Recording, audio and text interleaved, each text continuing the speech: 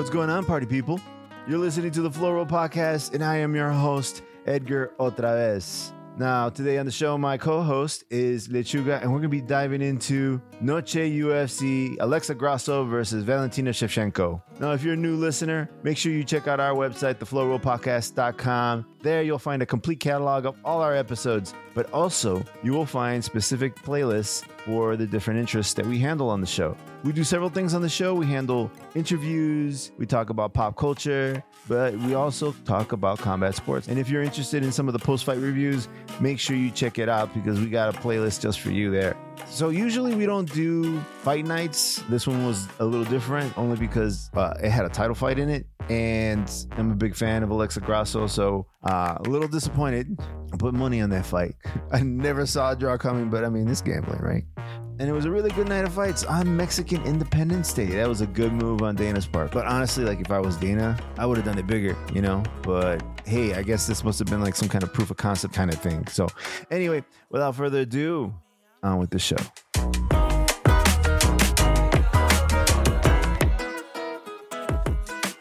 All right. So welcome to another episode of the Floral Podcast. I am Edgar OtraVez with my co-host today, Lechuga. What's going on, man? Primo. You know he gets all bent out of shape when people fucking take his plug in. Yeah, no, he does. I haven't talked to him in a while. Yeah, it's been a minute, right? Oh yeah. Man, it's, you know, there's a lot going on, you know, like shit, you know, but yeah, we're gonna try to get back on track, man. And today's conversation, we're gonna talk about Noche UFC. And Uncle Dana, he likes his Mexicans, man. Well, not enough to do the card in Mexico. Well, that's one conversation he's talking about right now. That he's having. He's looking to have another Noche, but in Mexico. So like, I hope so, man. There's an article on the UFC.com website, and he is quoted as saying, "I am doing this for the rest of my reign here. The thing was a massive success for us. This thing is something that I've been thinking about since the day I bought the company, and we finally are in the position, and I'm all in on Mexico." So that is exciting, dude. He loves Mexicans, man. And I think Mexico is getting to the point where they can actually have some good camps in Mexico. And Grasso being one of those people who was insistent about having her camp in Mexico. Mm-hmm. So like, well, here, let's get into it, man. One thing I wanted to bring up. Well, here, let's get into. So of course I put money on Grasso versus Shevchenko, even though I've said that she would probably lose the second fight, and she almost lost it, but only because of the fucking judging, dude. Bro, okay. Do you want to just jump right into the whole judging controversy? Let's get into the judging, and then we'll talk about the fight. But yeah, okay, all right, go ahead. Okay, so Bell, this guy Bell here. Mike okay, Bell. I don't know what Mike Bell. I don't know what he was doing. I don't know if he was asleep at the wheel or what the fuck. But one thing that I was clued in on, I was talking to a friend of mine at the gym, and I guess what they do is they tally up the score round by round. So once the score, it's locked down, they can't go back and change it, right? They can't. So I mean, I have Grasso 2, 4, and 5. Right? Yeah, I did too. But I guess he was like feeling like he messed up, or maybe he missed something or something in the fourth round. Yeah, because he gave it to Valentina. He gave it to Valentina. Yeah. And so then he couldn't go back and fix that. So then he put extra sauce on the fifth round. And that was messed up. So Bell is one problem. But then the other problem is, who was the guy who gave I think the fourth round to Valentina? What round did he hear? I gotta look it up. I have it in my pictures because I sent you a picture. Oh yeah, you did the scorecard. Yeah, I was like, this motherfucker. But yeah, dude, it's like the most dissected scorecard I think of the entire year, at least. Everyone's talked about this, including Dana. He went off on a huge rant today about it. Oh, did he? Good. Yeah. Good. What did he say about it? He called it like the craziest judge decision he's ever seen or something. He was pretty upset about it. Yeah. So then Sal D'Amato, he gave the fourth round to Shevchenko as well. It wasn't as crazy though, but he he gave, the score was reasonable. I think still wrong, but reasonable. It wasn't like a 10-8 or whatever round. But he gave it to Shevchenko. I don't know what fight these guys were watching. Everybody I've talked to, they're like, no, that's Grasso's fight, and it's 2-5 or 2-4-5. Yeah, well, for the most part, the media members, because you can look up afterwards, like other people's scorecards, they all had it for Grasso too, and most people online had it for Grasso. So it's like, it's unfortunate this happened because it clouded her victory. Instead of people talking about how well Grasso did, everyone is now talking about this awful scoring decision. And just phrasing it like that makes it seem like it was a wrong decision. Like maybe Shevchenko should have won. Yeah. When you don't have like the nuance of how the fight was going. I don't know, man. You know what? A 10-8, dude. That's just crazy. Dude, especially for what round was it? The 5th round, man. The 5th round. Yeah. Well, I mean, Grasso wasn't doing anything for the first half of the round. No, the first 3 minutes shouldn't do anything. It was just back and forth. It was back and forth. Yeah. And so they were just picking at each other until Valentina messed up. And then it got pretty one-sided after that. But still, not a 10-8 round. No. So like by definition, a 10-8 round has to be dominance from one fighter over the other. That includes multiple knockdowns. Let's say you knock someone down more than once.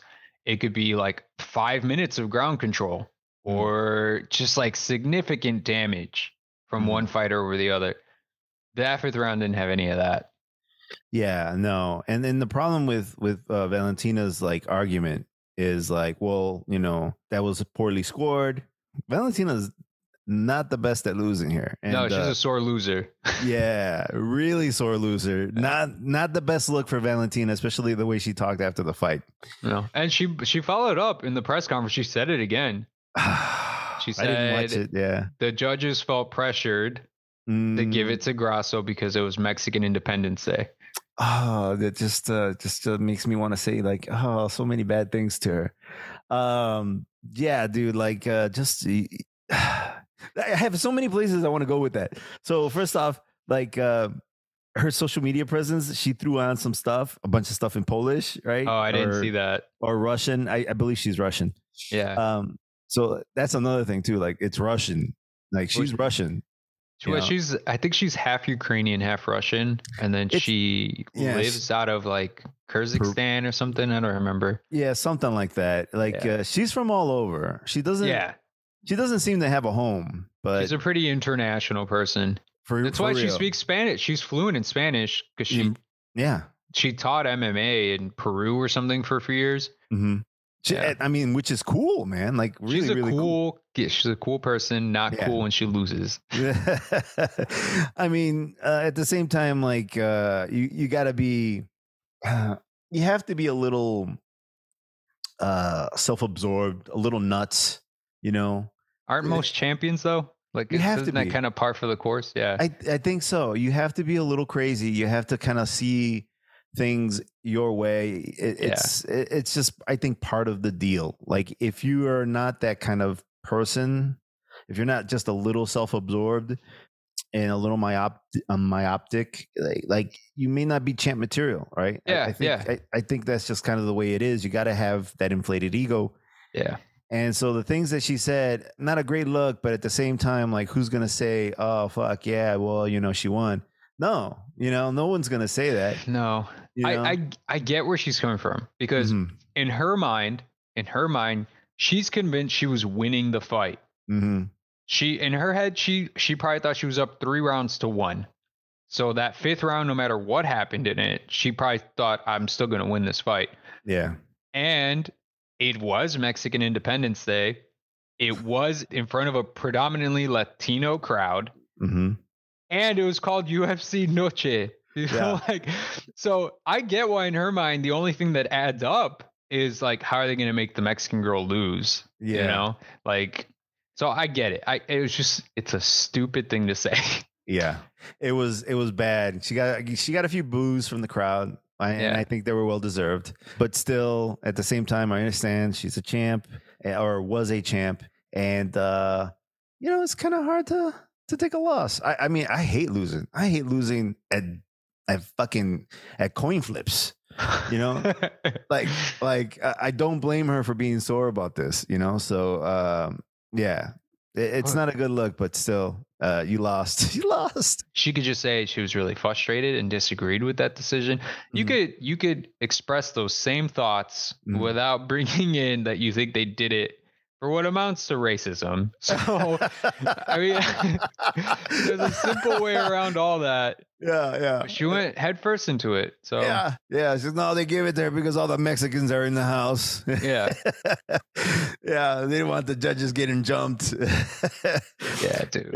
Yeah, so poorly expressed. And that could be, I wish I could say, oh, well, there was, a language barrier because, she speaks, like 10 languages. This woman, she speaks Thai. Yeah. She speaks Thai. She speaks, all those Eastern European languages. She speaks Spanish. She's super talented. Oh, yeah, dude. She's also a master marksman. Yeah. Oh, yeah. But she's got the gun tattoo. Yeah, I was like sitting there. I remember I saw some of the previews and the lead up to this fight. And I'm like, why are you fucking with a gun right now? Okay, you should be in the gym, like putting in work, like I was like, whatever, that's honestly, that was one of the reasons I put a bet on it. I was just like, she doesn't have a place. Like, I'm sure she's got a trainer that follows her wherever she goes. She does. It's he trains her and her sister. He's been training them since they were like 13. Wow. Yeah. He's married to the sister now, which is a bit shady. Because he was well into his 30s when he started training these girls, and then married the sister as soon as she became legal. So that's like kind of like a Pat Barry type of thing. Oh, dude, that's uncomfortable. That's to say the least. I mean, that's not a good look. Whatever, man. She trained out of it's the famous one. It's like their most famous Muay Thai gym. I don't know. Off the top of my head, I would know. Which is always suspicious because USADA has admitted they don't really go test fighters when they're fighting in or when they're training out of Thailand or Brazil. Oh, really? Yeah, no. So what happens is you'll notice veteran fighters will go fight or train out of Thailand when it seems like they've gotten a step or two slow, and then come back looking as fast as ever. So just putting that out there. Because USADA won't test you until you get back to the US. And what's the exact reason? Is it just because they don't have the budget? They don't have the budget. Yeah, they're pretty straight up about it. Tiger Muay Thai. There you go. Yeah. In Phuket. Yeah. Thanks for. I never knew how to pronounce the name of that town. It's obviously it's spelled like fuck it, but I'm like, there's no way that's what it is. I'm pretty sure it's Phuket, but Have you ever been there? In Thailand? Nah, dude. It was always, when I was a young guy, it was always a dream to go to Thailand. I'm surprised, dude. I would have figured you're like, yeah, I've been there twice. Oh no, dude. No, I never had the money or the balls to actually fly out there at that, when I had the opportunity. I was young when I was training Muay Thai, and traveling to Thailand was still kind of like what is it, like 22 hours or something, some fucking crazy number?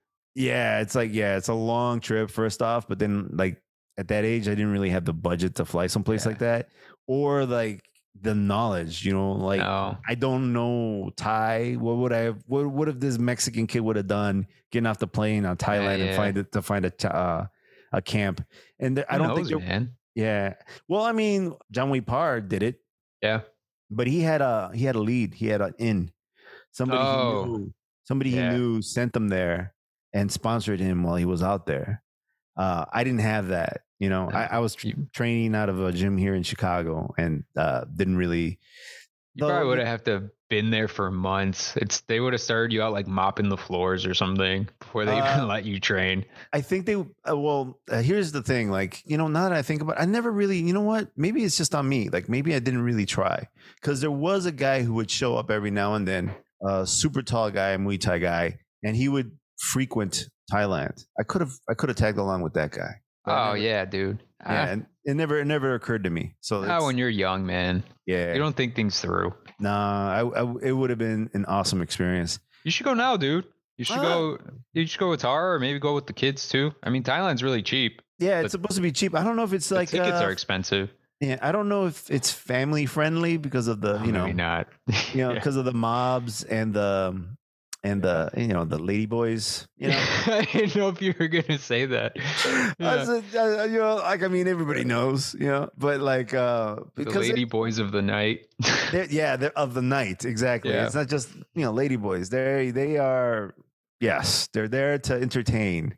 Mm-hmm. So, side story, and I don't mean to veer off topic, but so I knew this guy. He was a training partner at a gym for a while that I had, and a sad story. He ended up getting foot swept, and he broke his ankle or whatever. Oh wow, that was like the last time I saw him. Yeah, but one of the stories was like, oh yeah, I went to Thailand, and oh that's cool, man. Yeah, bro. You can pay a lady boy to walk with you down the street, and they walk around topless and stuff, and you just give them like a dollar or two or whatever, and they'll walk with you. I'm like, okay, man. And I'm like, whatever, And then he was like, yeah, and then you can ask for favors, and then have them give you like a blowjob or something, and it's just like a girl. And I'm like, no, man, no, dude, no. Bro, yeah. But what does it say about you that he thought you would like this story? I know. You would be like, oh, I need to go there. Dude, no, not even that. Like, he wasn't just telling it to me. It was like a bunch of us guys, because it was like after a session of kickboxing. Yeah. Some locker room talk. Yeah, we're hanging out. We're putting our shit away. We're putting, taking our gloves off, taking our wraps off, and we're talking about Thailand or whatever. Mm-hmm. And because there was a young cat who was like frequently going to Thailand, and he was talking about his experience, and that guy was like, oh yeah, I've been to Thailand, and then he told us all this, and I'm like, whoa, bro. And it's one of those situations where the cat, but you only seen him in the gym. You never really hung out with him. You never got tacos with the guy or anything. But you have these conversations, and usually the interaction that you have with this guy, the friendship you have, is in the ring. You're just kicking each other's ass, and you're being nice about it, and you're having fun. But then he's sharing the stories. I was like, whoa, bro. Dude. Yeah. But anyway, so going back to the fight. So here, let's break down the fight, because Grasso definitely lost the first round. Yep. I saw Valentina utilizing her left cross to kind of keep Grasso off. Mm-hmm. Anytime Grasso switched to the southpaw stance to kind of match her stance, she started trying to do some takedowns. But here's something interesting. It started in the first round, and it got highlighted in the second. And she kind of continued to do this throughout the fight. And one of the things that she was doing is she was throwing the 1-2 as a counter. So she would throw the lead hand and then countering with the hard left, right? And so she was just going back and forth with those punches. But she would slip her rear hand, and that's when she would counter with her own rear hand. So she would counter with her own left cross. And so it happened in the first round, but she didn't really connect. Then she ended up in a clinch, and that's when Valentina took her down, and Valentina took that round. It was a close round. Well, Valentina also knocked her down. Valentina knocked her down? Or I mean, sorry, Grasso knocked down Valentina. Well, that's in the second round. Oh, okay, sorry. I thought we moved on to the second. No. So towards the end of the first round, Valentina took her down. Yeah, and Valentina, I could say, she won that round, but in the second round, you're right. And that's when she utilized that 1-2. Mm-hmm. So she threw that 1-2, and they kind of so the odd thing about the 1-2 and something, I don't know if it was intentional or not. So Grasso and Valentina both throw the left hand, the left cross, mm-hmm. and they kind of both slip out of the way and they miss each other. But then that's when Valentina kind of circled to her right, which kind of changed Grasso's stance. And it went from her being southpaw to her being kind of in a orthodox stance, turning her what would have been a jab into a right cross. And that's what sat her down. Are you looking it Yeah, up right now? I was trying to. No, but that's how I remember it too. Yeah. And I think it's really good that you highlighted Valentina's jab, because I feel like she definitely utilized it more in this fight than the first fight. However, it became really apparent really fast that Grasso's jab had much more impact. Like Grasso was just eating Valentina's jabs. Yeah. Valentina was landing a whole lot more of them. But when Grasso would touch Valentina with her jab, you saw it. You saw that it would throw Valentina back. Yeah. Yeah. Yeah. Dude, the power difference was crystal clear.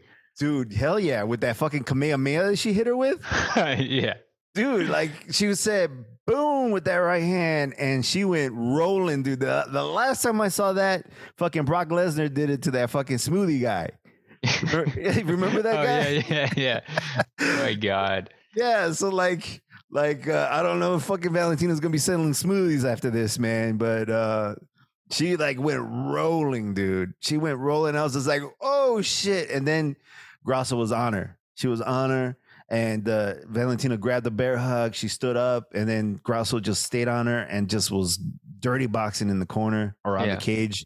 And then finally they ended up separating. But that was a hard round for Grasso. Like that was a good, not hard round, but that was a solid round for Grasso. But that was definitely one of my favorite moments of that fight, dude. That round was much more closer to a 10-8 than the fifth round was. Hell yeah. But I mean, still probably a 10-9, but still like. Well, I will say different fight commissions have been instructing judges to use 10-8s more often. Really? Yeah.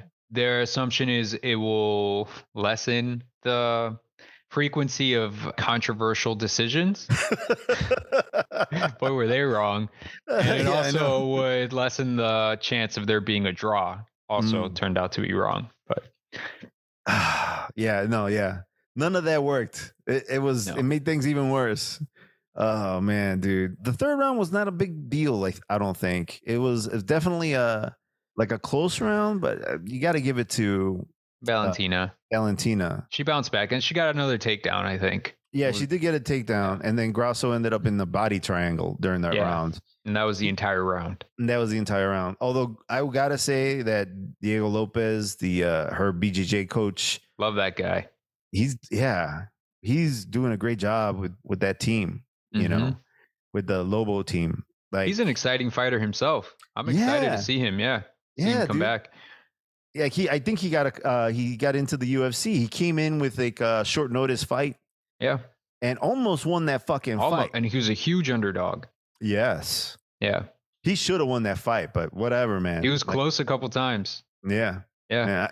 I don't know. And then like for a guy who just got short noticed and he had a decent gas tank, imagine how well he would have done with a full camp. Yeah. Oh, no, I'm excited for him. Seems like a fun dude. Yeah.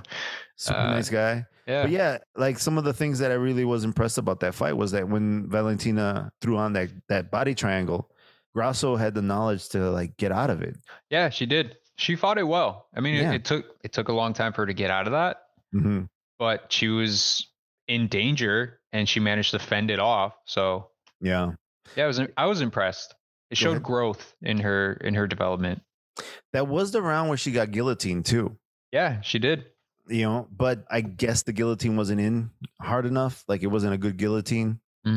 So she was able to breathe. But like when you first saw it, the first camera angle, I'm like, I thought it was done. I honestly thought it was over. I thought so too. They weren't close to the cage. It was closer to the middle, the octagon or whatever. So I'm like, oh fuck, she's screwed. Because there's still like 3 minutes left too. I'm like, I don't know how she gets out of that. I thought she was gonna tap, dude. I seriously thought she was gonna tap, and she was just sitting there. I was like, wow, Grasso's fucking tough, man. Yeah, man. And then, but then I guess when they changed the camera angle, I was like, I guess it's not that tight. You know, like you got a side view and you got a good look of where the hands were. And it kind of seemed like it wasn't the best guillotine. So yeah, Valentina was smart. She let it go so that she wouldn't gas her arms out. Or maybe she did. I don't know. Maybe she did gas out. I don't know. But I'm thinking she probably let it go on purpose, figuring that nothing was going to happen. But that was a well-played round, and definitely a round for Valentina. I guess, I don't want to, I mean, she was dominant, right? I can't really say no. I thought that was squarely Valentina's round. Yeah. But I mean, in the fourth round, that was when things picked up a little bit, like again, anytime Grasso was switching to that southpaw stance, Valentina was going for the takedowns. Eventually Grasso gets her in a bear hug and then drops her to the canvas. Yeah. And then she got a little greedy, man. I was going to say it was cool that she did it, but it was short-sighted. That was dumb. Yeah. There was no need for that. Yeah, she went to the ground and she went for that arm bar. And she should have just taken her back and been solid on the back. Yeah. And that's what made the round hard to judge, I guess. Because of that fuck up at the end, and then Valentina kind of took control. Otherwise, if Grasso had just been a bit smarter and just stuck to taking her back, there would have been no debate as to who got that round. Yeah.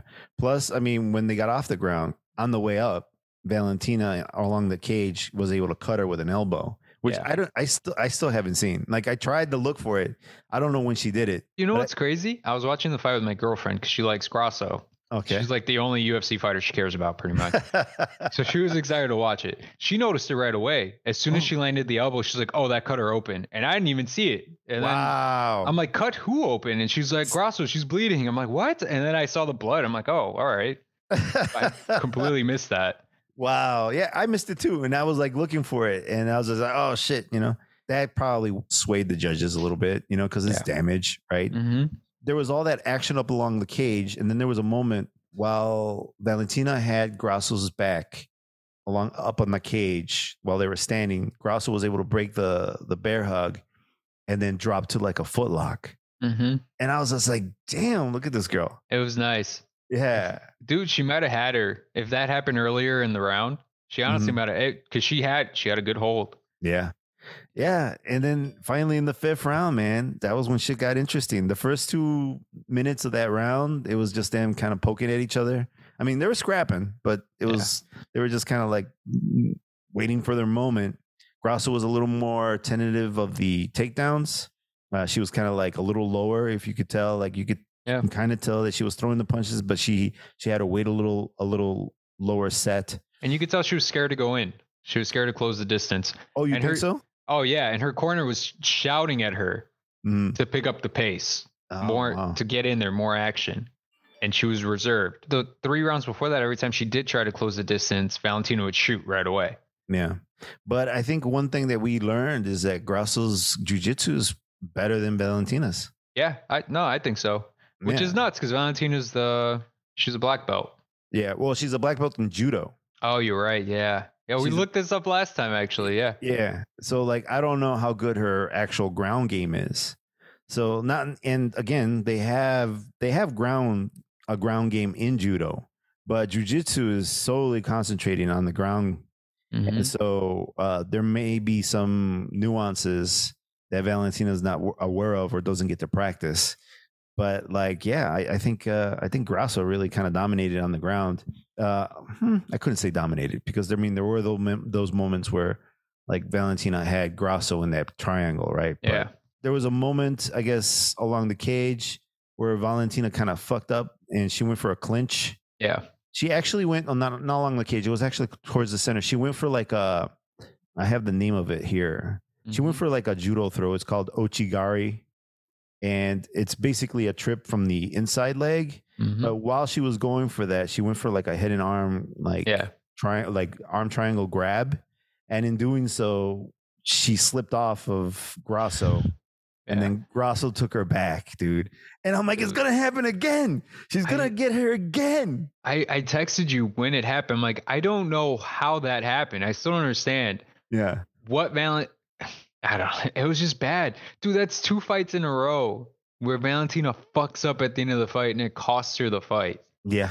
Yeah. Yeah. And I don't know what's going on there. Like, I thought the same thing. Is she just running out of steam? Is she mentally kind of worn down? Like, what is happening in the 5th round for Valentina? I think she's choking. Yeah. I think she chokes. or maybe she gets too confident. I don't know what it is. Dude. But yeah, she gave her back, dude. And I was like losing my mind, bro. I couldn't believe it. I really couldn't believe it. I was like screaming my head off. Like my daughter was with me. She was watching the fight and we were like, ah, and yeah, dude, I was so excited. And Grasso had her back and she was pouring it on, dude. She had thrown on the triangle. Yeah. She was like attacking the arms, trying to get the fucking neck crank. She was doing all kinds of stuff. And my girlfriend was literally she jumped off the sofa, was like pumping her arms, screaming "Chingatela, chingatela," which for the listeners means fuck her up. Yeah. Oh, dude. Really? Yeah, she gets really into it. When she does watch, she gets really into it. Yeah. Dude, yeah. Your girlfriend is so nice too, man. Like, I know, dude. I would never expect that kind of language from the young lady. Oh no, she loves like her favorite movies are movies where there's revenge of some kind. So she gets really into it when the revenge is happening.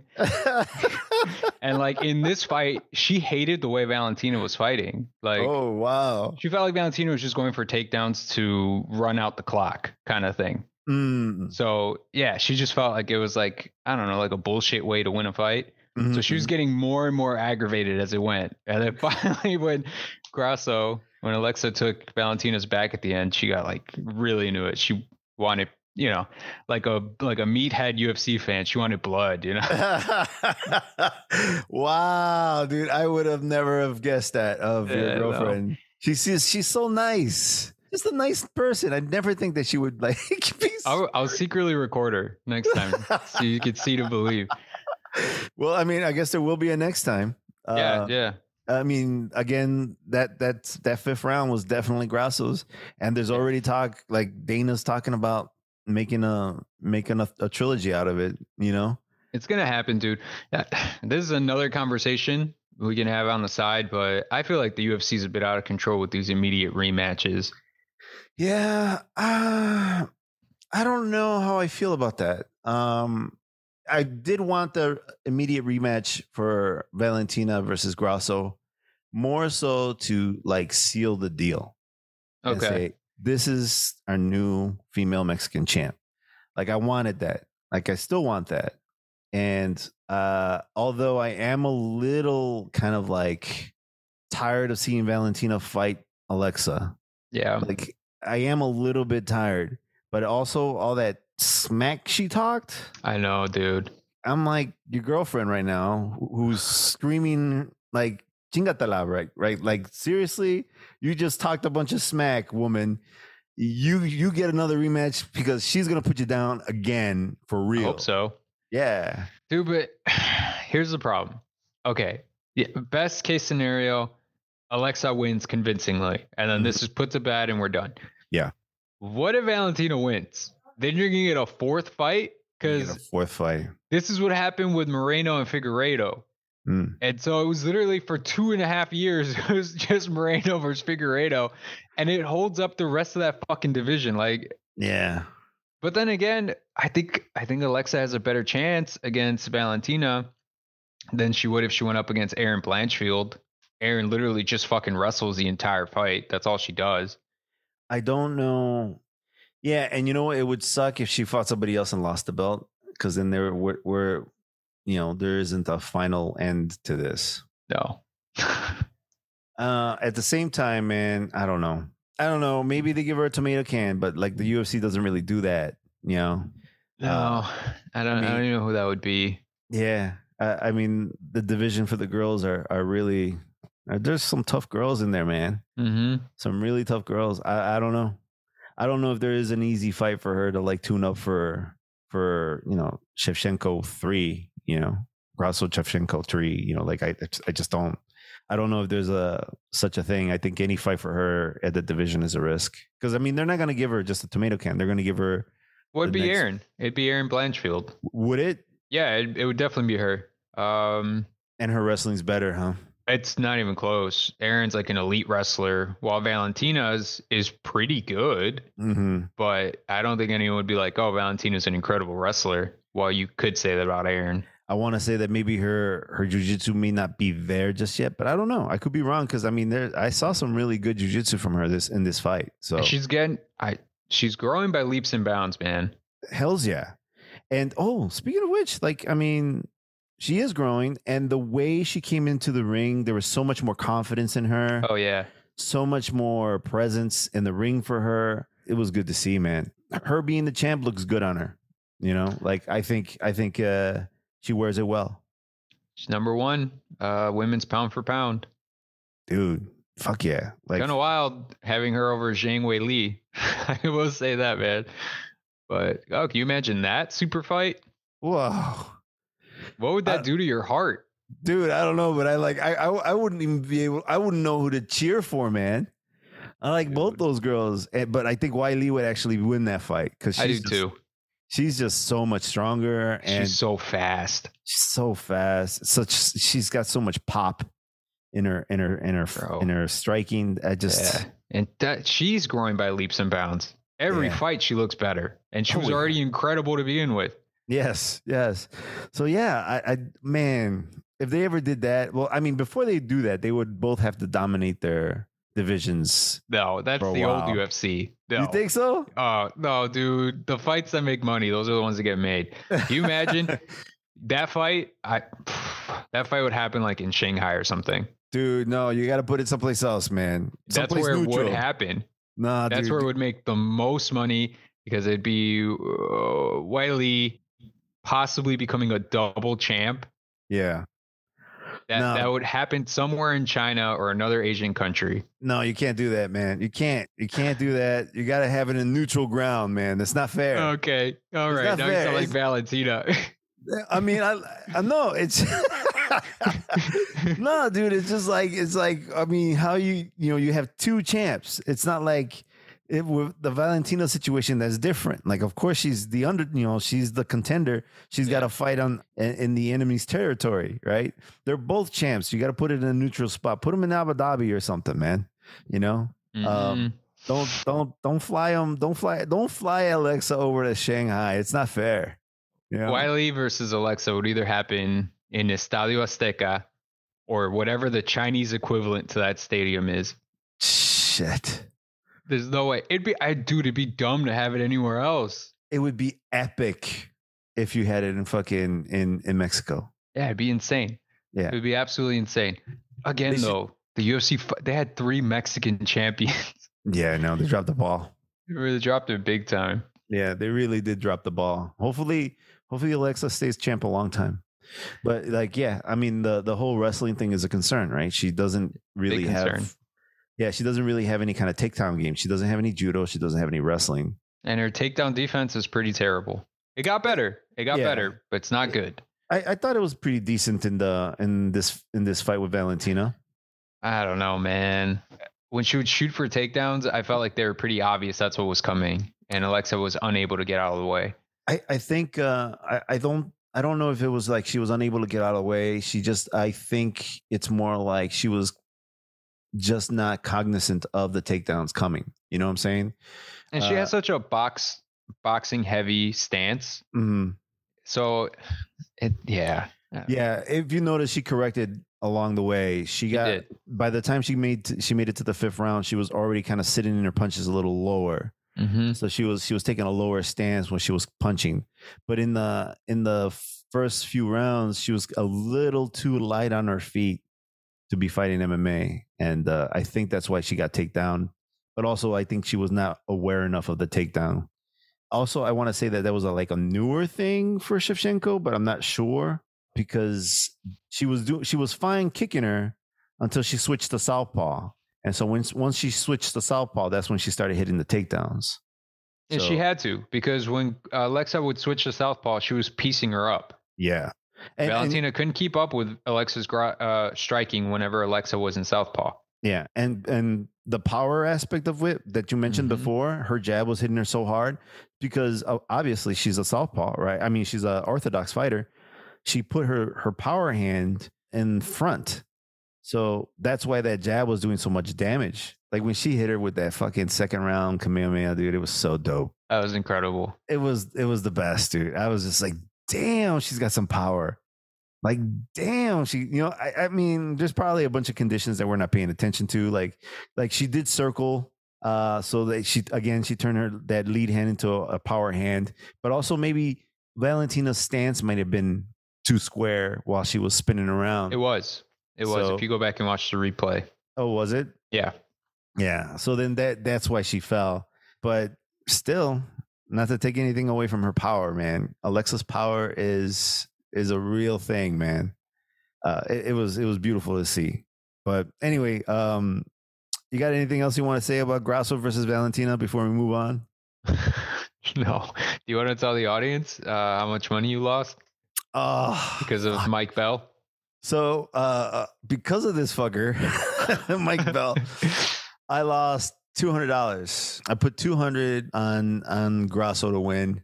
I was not going to, but I got in my own head and started thinking, man, it's a Mexican Independence Day. There's no way she's gonna lose on Mexican Independence Day. Then you text me, you were like, "No, dude, that's not a good bet," because typically when they make these ethnic cards, the ethnicity of the day loses. Yeah, dude, the whole day. I've seen it happen to Brazil. I've seen it happen to fucking in France. What was the other one? There was another one recently. I don't know. Oh, Australia. Pretty much all the Australians and New Zealand fighters fucking lost on that card. Dude, when you said that, I was just like, fuck, that's right. I remember there was like a Brazil card. I'm like, no. I was like, fuck, all right, well, whatever, you know? And Mexico did not get off to a good start either. No, that first fight, they lost. That kid, what was his name? Fernando Padilla versus Kyle Nelson. Yeah, Nelson won a unanimous on that one. Mm-hmm. Yeah, dude, I was like, oh, no. But then the tide turned in your favor, so. Definitely, yeah. Because the following fight was Daniel Zellhuber versus Christos Giagos or whatever his name was. That guy's a future superstar. Oh yeah, Zellhuber. Yeah, the most Mexican name you've ever heard in your life, dude. I was like, how do you pronounce that shit? Like, I saw the letters. I'm like, is this guy fucking Mexican? What the fuck is he? And he was like, yeah, yo soy del blah, blah, blah. And I'm like, what? With the giant sombrero. Yeah, I'm like. Yeah. How did the fuck did you get Zellhuber? Like, that sounds German. I didn't look it up, but maybe like one of his grandparents is German, or maybe his father's German. Who knows? Yeah, and he doesn't pronounce it, or at least like when they did the interview, he didn't pronounce it like Spanish. No, he pronounced it Zellhuber, not Zellhuber. You know, like I don't even know how you would pronounce that in Spanish. It's got an H, confuses shit. You know? Yeah. But yeah, no, that kid's gonna be a star. Yeah, I remember texting you. I was like, damn, this kid's badass. You know, good looking kid too, man. I'm sure he'll be a star. Yeah, fun fight style too. This fight wasn't boring. No, it was a cool fight. Mm-hmm. And then Raul Rosas, this motherfucker, didn't give me time to go get my popcorn. I finished the fight in 54 seconds. Yeah. You know, all I saw was him mauling the poor Terrence Mitchell on the ground, dude. Like, I was just like, what the fuck, man? Dude, Raul heard all that shit you were talking, man. He went out there ready to shut up his haters. He heard you bet against him. Dude, yeah, I did. I did bet against him. I was like, oh, this kid's all hype. I put 30 on fucking Terrence to win. And I was like, oh, no, Terrence was a fucking tomato can. Yeah, it was bad. Yeah.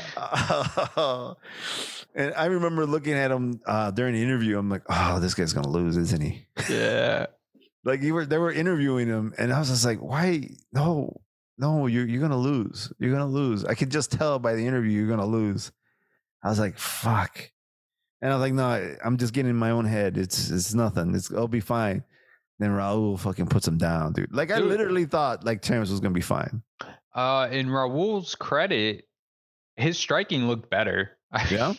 I mean, the guy he was fighting was a can, so whatever. It's kind of hard to judge how much it improved. Yeah. But I thought his striking looked a lot more crisp than the last time we saw him fight. Well, I mean, he put him down. You got him out of there. Yeah. Damn, dude. I was so angry. I was so angry. I was happy that kid won. I'm happy that Rosas won. But like Terrence was such an underdog that it would have paid for the $200, and I would have made like $30 on top of it. Well, I remember you texted me your bets before the card started. And I misread it. I thought you bet on Raul. I thought you bet on Raul Rosas. So then when he was winning, I felt happy for you. And then I think I even texted you like, congrats, Raul just made you some money. You're like, oh, no, actually, I bet on the other guy. I'm like, fuck, what? What? Well, I told you, I was like, well, this cat, he's all hype, like, Which I wouldn't deny. Raul's got a long way to go, man. Yeah, for sure. Yeah. Yeah. And he's talking like he's going to be champ tomorrow, like. Well, that's that champ mindset we were talking about. That's true. You gotta be kind of delusional. Oh, just a little bit. Yeah. You can't really look at reality too much, or it's gonna bring you down. But good for that kid. I was mad that he lost, but I'm glad that he won. Because I like the kid. I really do. Yeah, I do too. It's got a good story. Yeah, he does. Started fighting so he could help fix his mom's van. I think it was. Oh. Yeah, it's sweet. Yeah. Dana paid him $2,000. It was. Oh man. Fucking Dana. Yeah. Millionaire. Here's $2. Go Dana's fix your van. Inching his way up to billionaire. Fucking guy. I mean, I shouldn't hate. I just sometimes I don't like this guy when he talks. Like Dana White. He gets in front of the mic and he says some shit that I was like, man, how can you be so douchey? If it makes you feel any better, he's pretty miserable now that Vince McMahon is technically a superior in the company. So is that the case? Oh yeah, the way it's structured, Vince McMahon is higher up on the ladder than he is. So is he his superior or is he his boss? He's his superior. He's not Dana's direct boss. Okay. But he's technically higher up on the totem pole. And then because the merger went through on Tuesday or something, last Tuesday. Yeah. And then the company's now TKO. And then the UFC and WWE are divisions of TKO. Yeah. And they said in their official press release, their plan is so that every WWE fan is also a UFC fan, and everyone that's a fan of the UFC is a fan of the WWE. So there's going to be a lot of like cross promotion shit happening. Who knows what? But then they asked Dana about that quote during the press conference, and he said it was the stupidest fucking thing he's ever heard. So you could tell like he was like, he's been stewing about this. Wow. Yeah. Good for him. Yes. I agree with Dana. That is the stupidest fucking thing. Yeah. Dumb, dude. It's just you're going to lose trust in it. You're like, well, I don't know what's real and what's fake at this point then. Yeah. I mean, the trash talk, you want to sell a fight, whatever. But don't turn it into like the fucking, the WWE. Well, something I wish they would do, some more similar to WWE, and Pride used to do this too, is like the elaborate fighter entrances. I think those are fun. I don't know why they don't do that. They should do something like that, like the little bit of the pageantry. Yeah, boxing does it, Mm-hmm. One does it. I think one does it. Yeah, I think so too. And Dana always said he refused to do it because he didn't want people to compare it to wrestling. So, but now he doesn't have much of a choice. Oh, dude, I just, what are they going to do? Are they going to have like The Rock again give away belts and stuff? Like, oh God, dude, that's so fucking dumb. Dude, did you see The Rock when he was there on the stage when they were doing the weigh-ins with the bad motherfucking belt or whatever? Yeah. He looked so afraid of the actual fighters. Right? He looked like woo. He looked like the white boy at the rap party, dude. Like like he totally did. He was just out of his element, and I don't know what the hell he was doing. Because I mean, he pretends to be a badass. Yeah, exactly. And he knows it. He knows that it's pretend. It. Yes. Yeah. And these guys are actual badasses. Yeah, I think he felt like he didn't belong. Like, for sure. He was probably embarrassed to be up there. I don't think he was until he actually was up there. Like, I don't think I don't think it really set in until he was on stage and it's like, oh shit, I don't belong here. Yeah. No. I don't know how I got here, but I don't belong here. Shit. Yeah. And he has to pretend that he's the bad motherfucker because he's the one presenting the belt. Yeah. Yeah. Nobody gives a shit. No. And then like the worst thing about that fucking belt is that Masvidal, fucking Jesus, he won the fight. But it was like a doctor stoppage. It was like so anticlimactic. Yeah, dude. It sucked. Yeah, really. I mean, Nate got fucked up though. I mean, Nate was pouring blood, but he's got all that scar tissue. Doesn't take much. Yes, exactly. But he looked bad. Nate looked bad. Yeah, but you can sneeze at that guy and he'll fucking start bleeding. You know, it's just so sad. Okay, so we got one more fight we got to talk about, and there's a reason for it. Kevin Holland versus Jack Della Maddalena. A fight I was excited about going in. And you were going for Kevin Holland, and you said you usually go for Jack. Okay, no, I thought Kevin would win. I prefer Jack as a fighter. Okay, I just think he's a more talented fighter, and he's got a bigger runway to success. Yeah, well, but go ahead. I picked Kevin because Jack has had a bunch of weight cuts. Like his fights keep getting canceled. And then he keeps getting these new fights scheduled on short notice. So he keeps redoing these weight cuts. And I just assumed, all right, that's got to take a toll on someone. And I mean, honestly, I don't even feel like he fought that great. I thought it was a pretty low energy fight. It was an okay fight. It wasn't the best fight, you know. I thought Kevin looked like he was sparring. It did feel like it was a sparring round or a sparring match. Like it didn't seem like an actual fight. They were like a little too nice to each other, I guess. Yeah, it was weird. Weird. Yeah. Speaking of taking a break or something, because I think Jack should take a break, but Kevin also, I mean, he's like the most active fighter on the entire roster. You don't think that the curse had anything to do with it? Oh my God, yeah. Go ahead and explain the curse. Okay, so apparently there's Michael Chiesa's curse. Every fighter that ever fights Michael Chiesa, the next fight, if they win, the next fight they lose. And so you were like cheering for Kevin Holland, and I told you, hey man, what about the curse? You're like, what fucking curse? Yeah, like, I had no idea. Yeah. And then you explained it. I'm like, this changes everything. And it did. It did. Oh my God.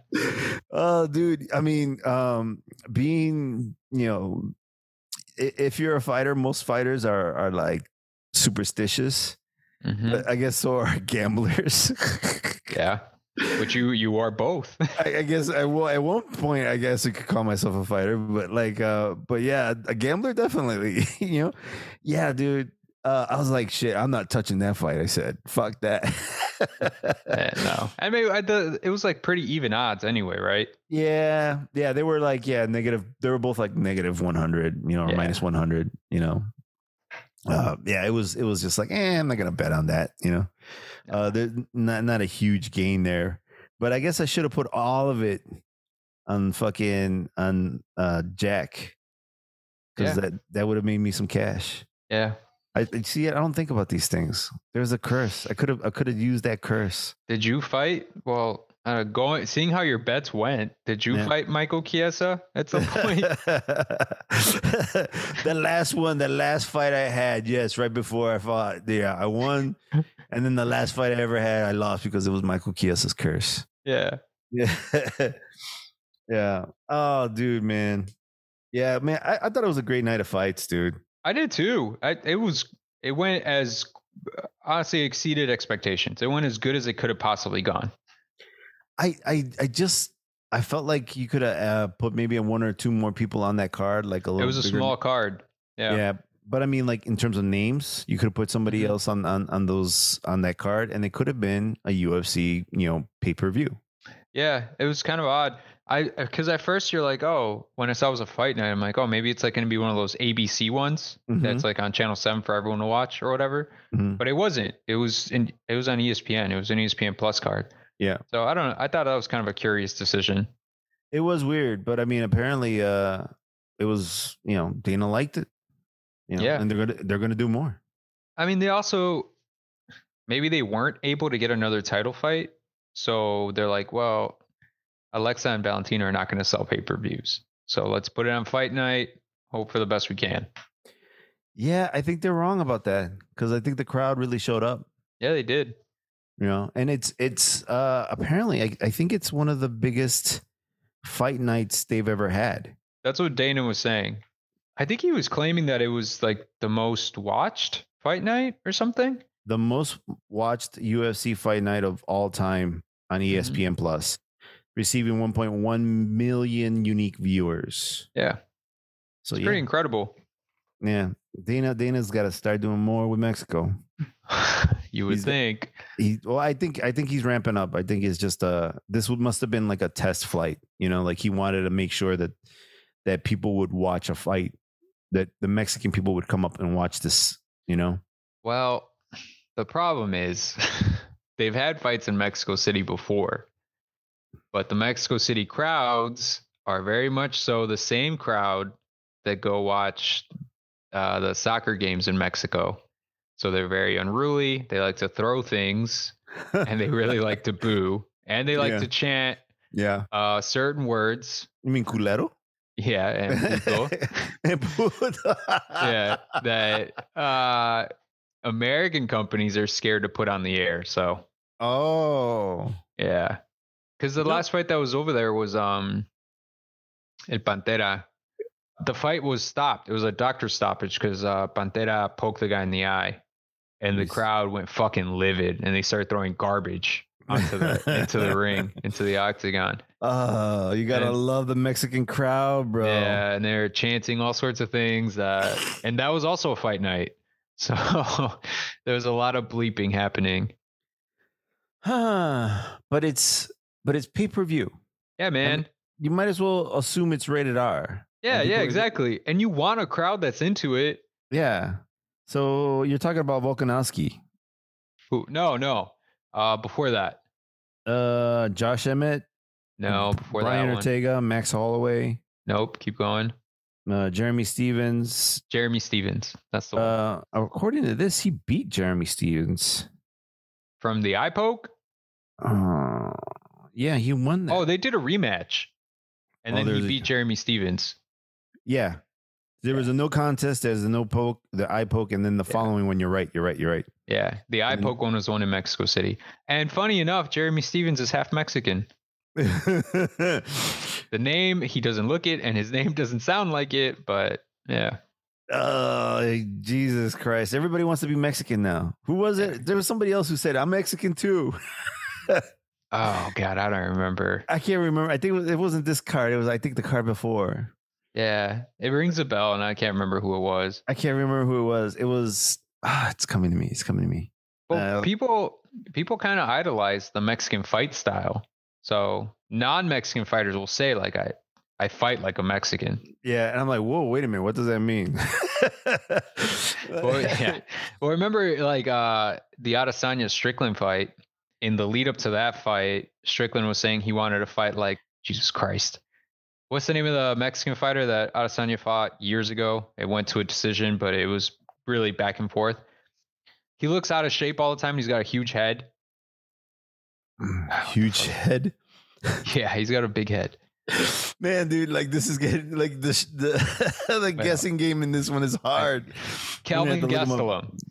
Gastelum? Oh, yeah. Yeah, Gastelum. So Strickland was saying he was going to fight like Gastelum. I feel triggered, man. Like, what are you talking about, man?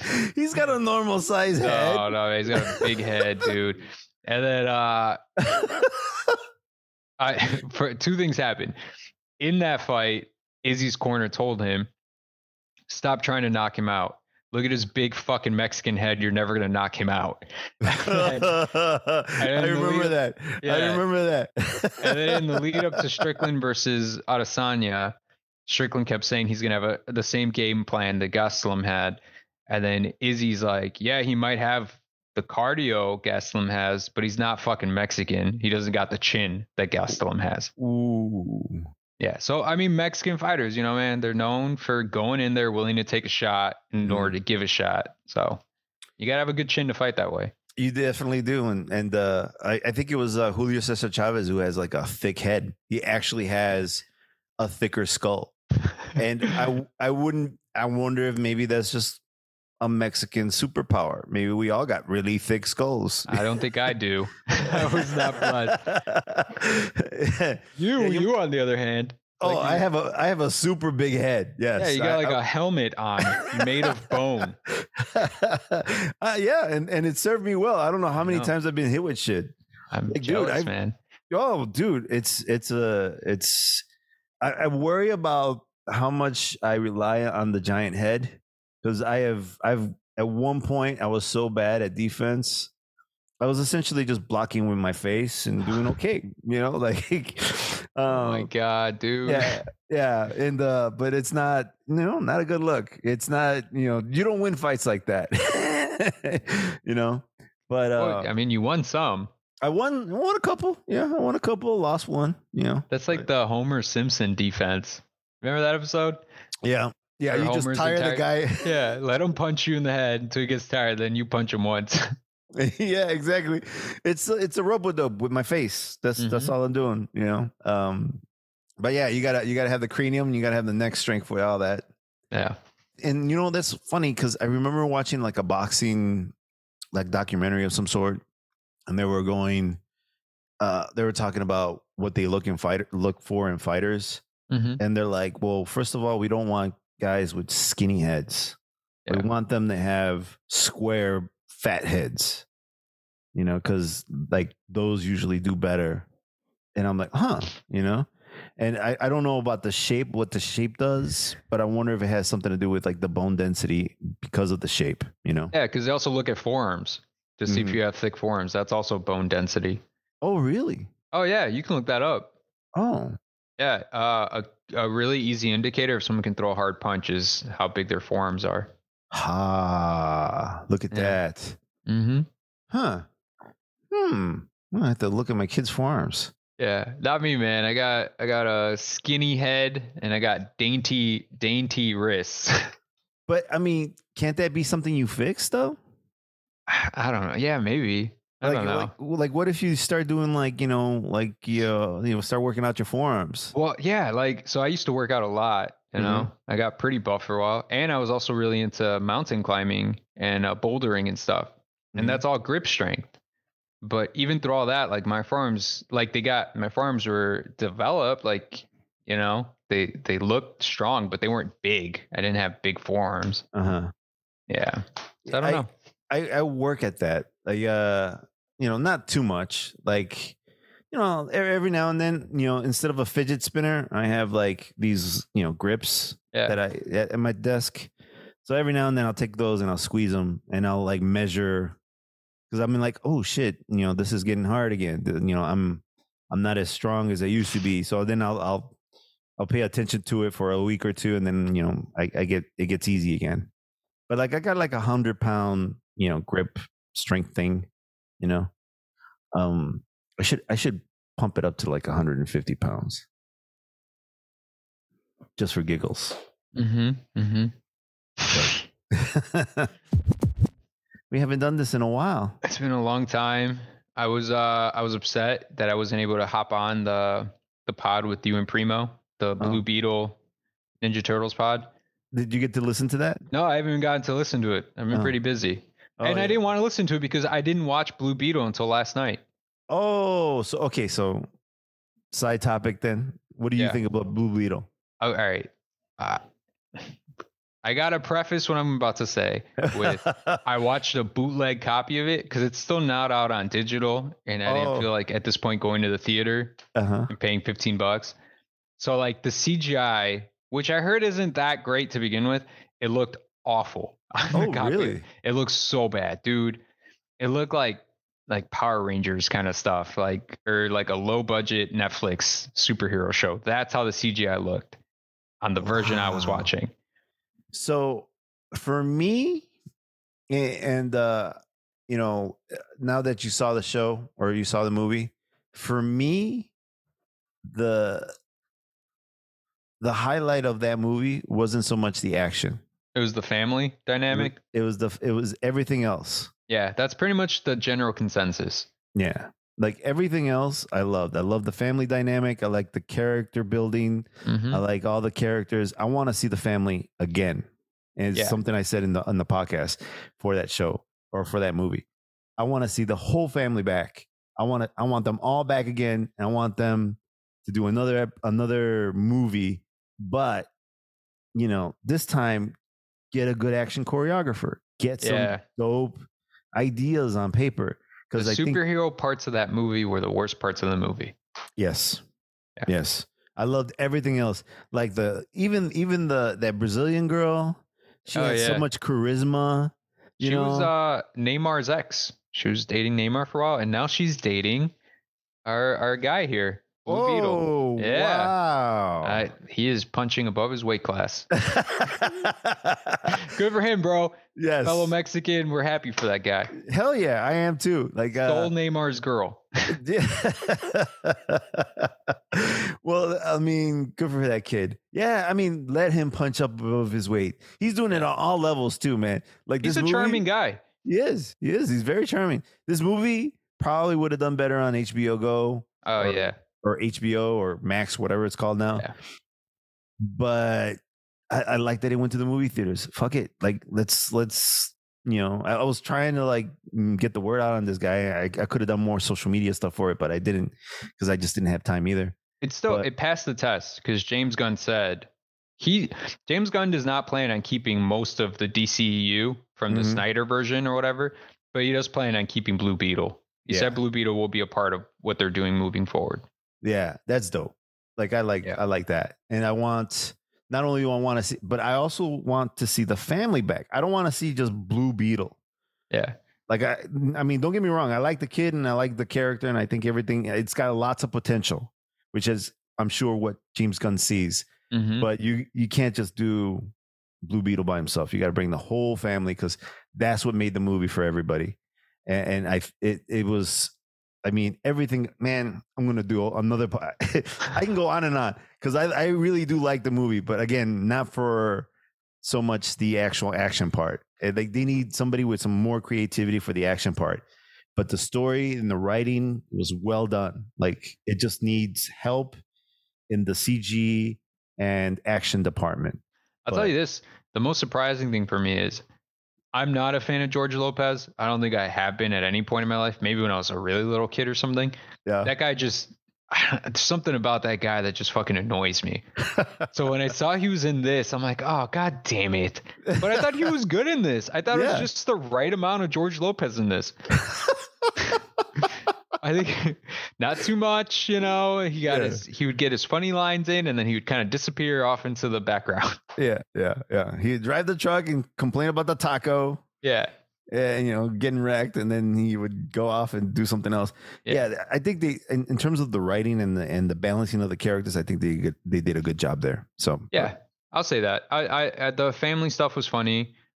A bunch of references that if you grew up in a Mexican household or really a Hispanic household, you will get like I don't know, the Chapulín stuff, and then they're calling out like making references to old novelas from the 90s and stuff. Yeah, like all that stuff is great. Overall though, because of how bad the superhero stuff was, and it's a superhero movie, I think I would give it like a 6.5 out of 10, honestly. But it's fun. That was a really fun movie. I want to say 6.5 is a decent. It's a decent number. I would give it a 7, but I mean, yeah. I mean, I would agree with the 6.5. That's not a bad grade, but yeah, what saves that movie is the characters, not so much the action. No. But I mean, I broke it down in that podcast. You should listen to it because I can go back and listen to it now that I watched it. Yeah, because there's some things I said in there that turns that movie from an action movie into what I would almost consider a film. Ooh, okay. Yeah, I gotta listen to that. There's some symbolism in that movie, and when it comes out in digital, I'm gonna check it out again, and kind of take it apart some more because I think I am too, bro. I want to give it a better chance because the copy I watched was not good.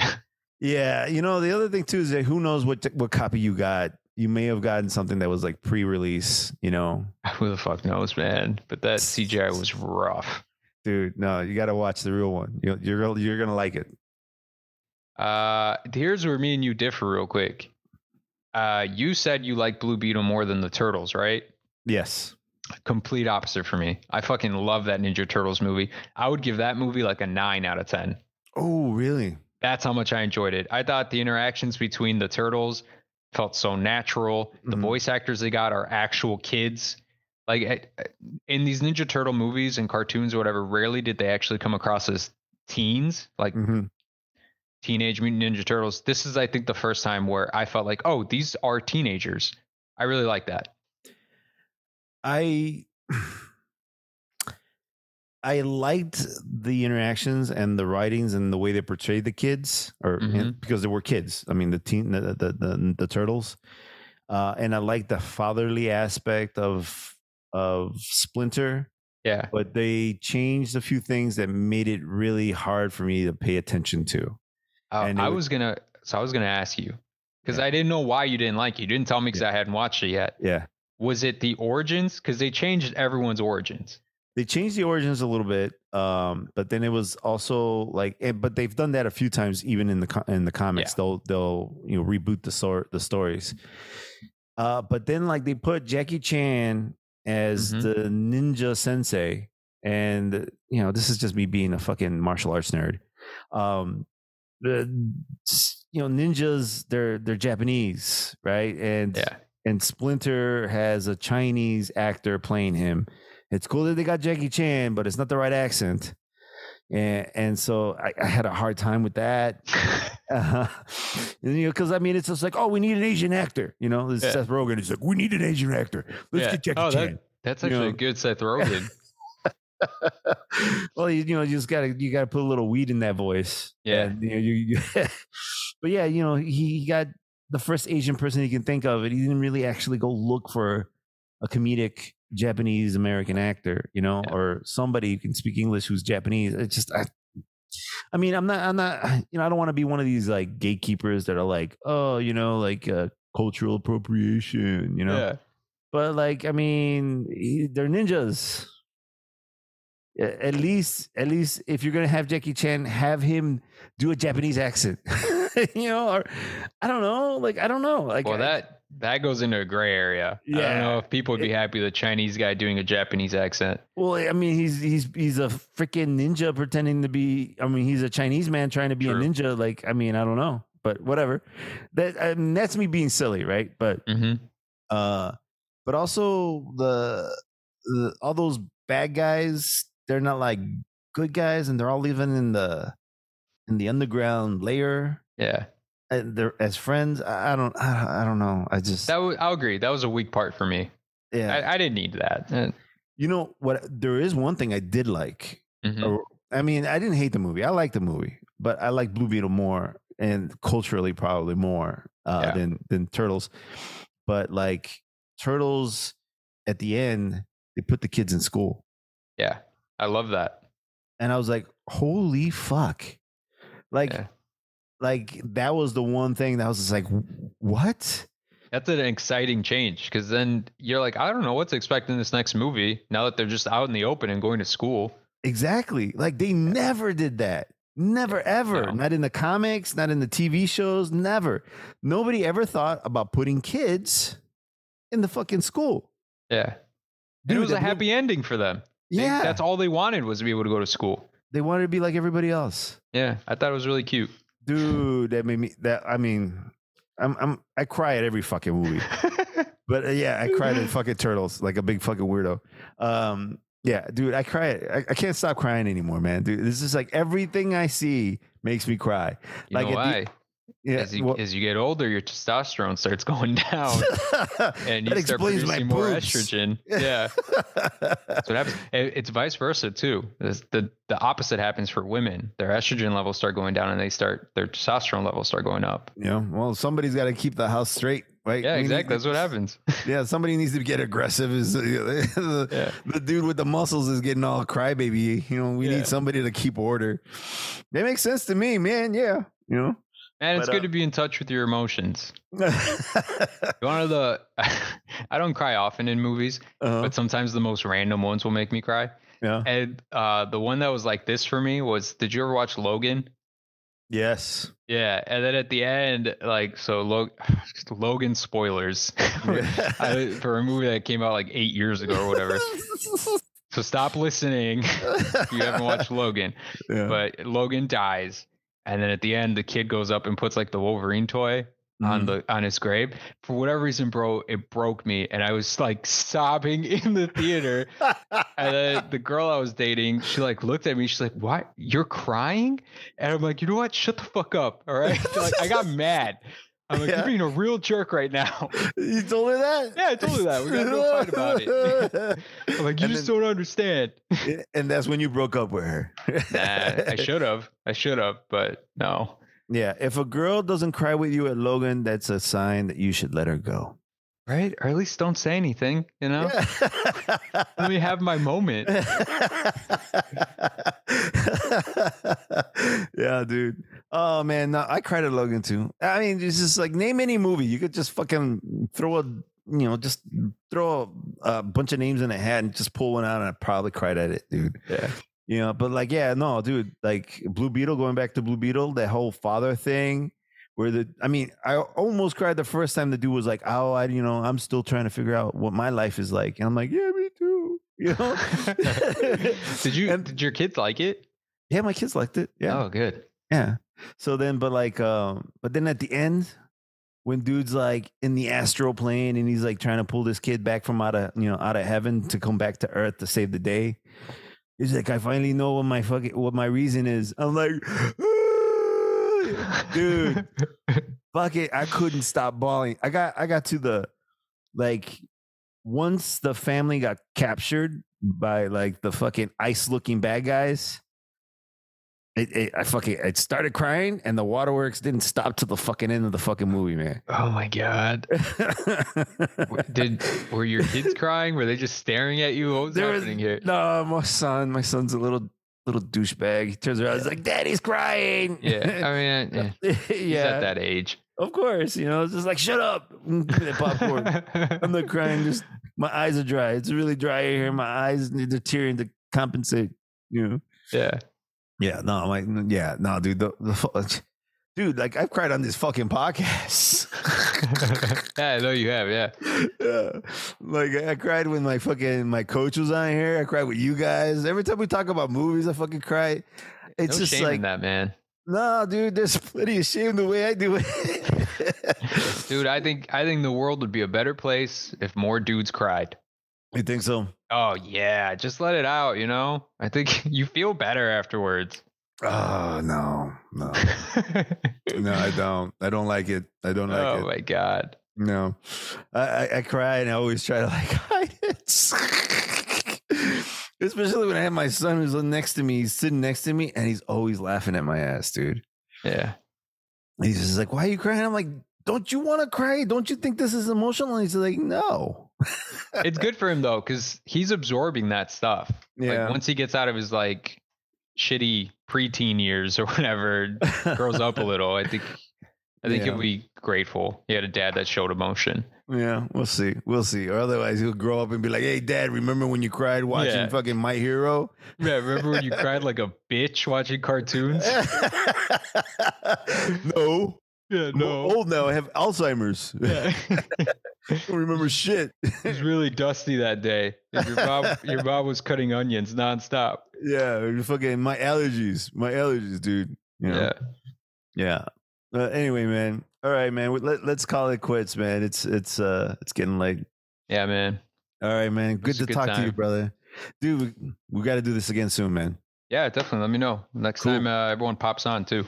Yeah, for sure. We'll get Primo. We'll get Not My Cousin Dan. We'll see who else we can get. All right, dude. All right, brother. All right, catch peace. you later. Laters. All right, so this is Edgar OtraVez with my co-host Lechuga. We will catch you next time. The music you're listening to is titled Eres Mia, and that's by Loud Ito. And you can find that over at Epidemic Sound. Epidemic Sound has a wide variety of music. Some of the things that they have is Latin music. And as you can tell, this song is a Spanish song. The words Eres Mia means you're mine for those who are multilingual impaired. And yeah, you can find all kinds of music up in there. They got all kinds of good stuff. Especially if you're a content creator like myself, you could totally use royalty-free music for a license that's super affordable. So make sure you check them out, and when you do, hit that referral link in the description so that they know that I sent you. Also, make sure you check out Titan Fitness. Titan Fitness is a gym equipment brand. They sell weights and benches, dumbbells, all that good stuff. But, sometimes, you go to some of these bigger brands and they are expensive. Titan Fitness has good quality at a good price. So make sure you check them out. I highly recommend them. I use them. And when you do go check them out, make sure you hit that referral link in the description. So Noche UFC was dope. I really underestimated how good the card was going to be, but I mean, I was just in it to watch Grasso versus Valentina. We're going to have to get a third one, man. We need that decisive win. Honestly, Grasso won that last fight, but I'm not on the judging table, man. You got to cut those guys a break, right? As much grief as you want to give them, you got to cut these guys a break, because I mean, it's live, it's happening right there. They don't have the luxury of going back and reviewing what they saw. You know, it's a tough gig, I'm sure, you know. And unfortunately, they threw these guys' names out in there in the public, so now they're all over the web and they're getting roasted. I feel bad for them, man, because you make that mistake, everybody knows about your mistake. Everybody. So, you know, what can you do other than say, I'm sorry, you know? But what can you do? So if you're digging the show, make sure you check out our website, theflowrollpodcast.com. If you want to follow me on Instagram, you can follow me under the name Edgar OtraVez, or you can follow the show under the name The Flow Roll. And if you want to do us a solid, make sure you like, subscribe, comment, and share wherever you get your podcast at and on your social webs. And press all the buttons that make the podcast gods happy. Thank you so much for listening to Edgar OtraVez. We will catch you next time. Behave yourselves. Haters.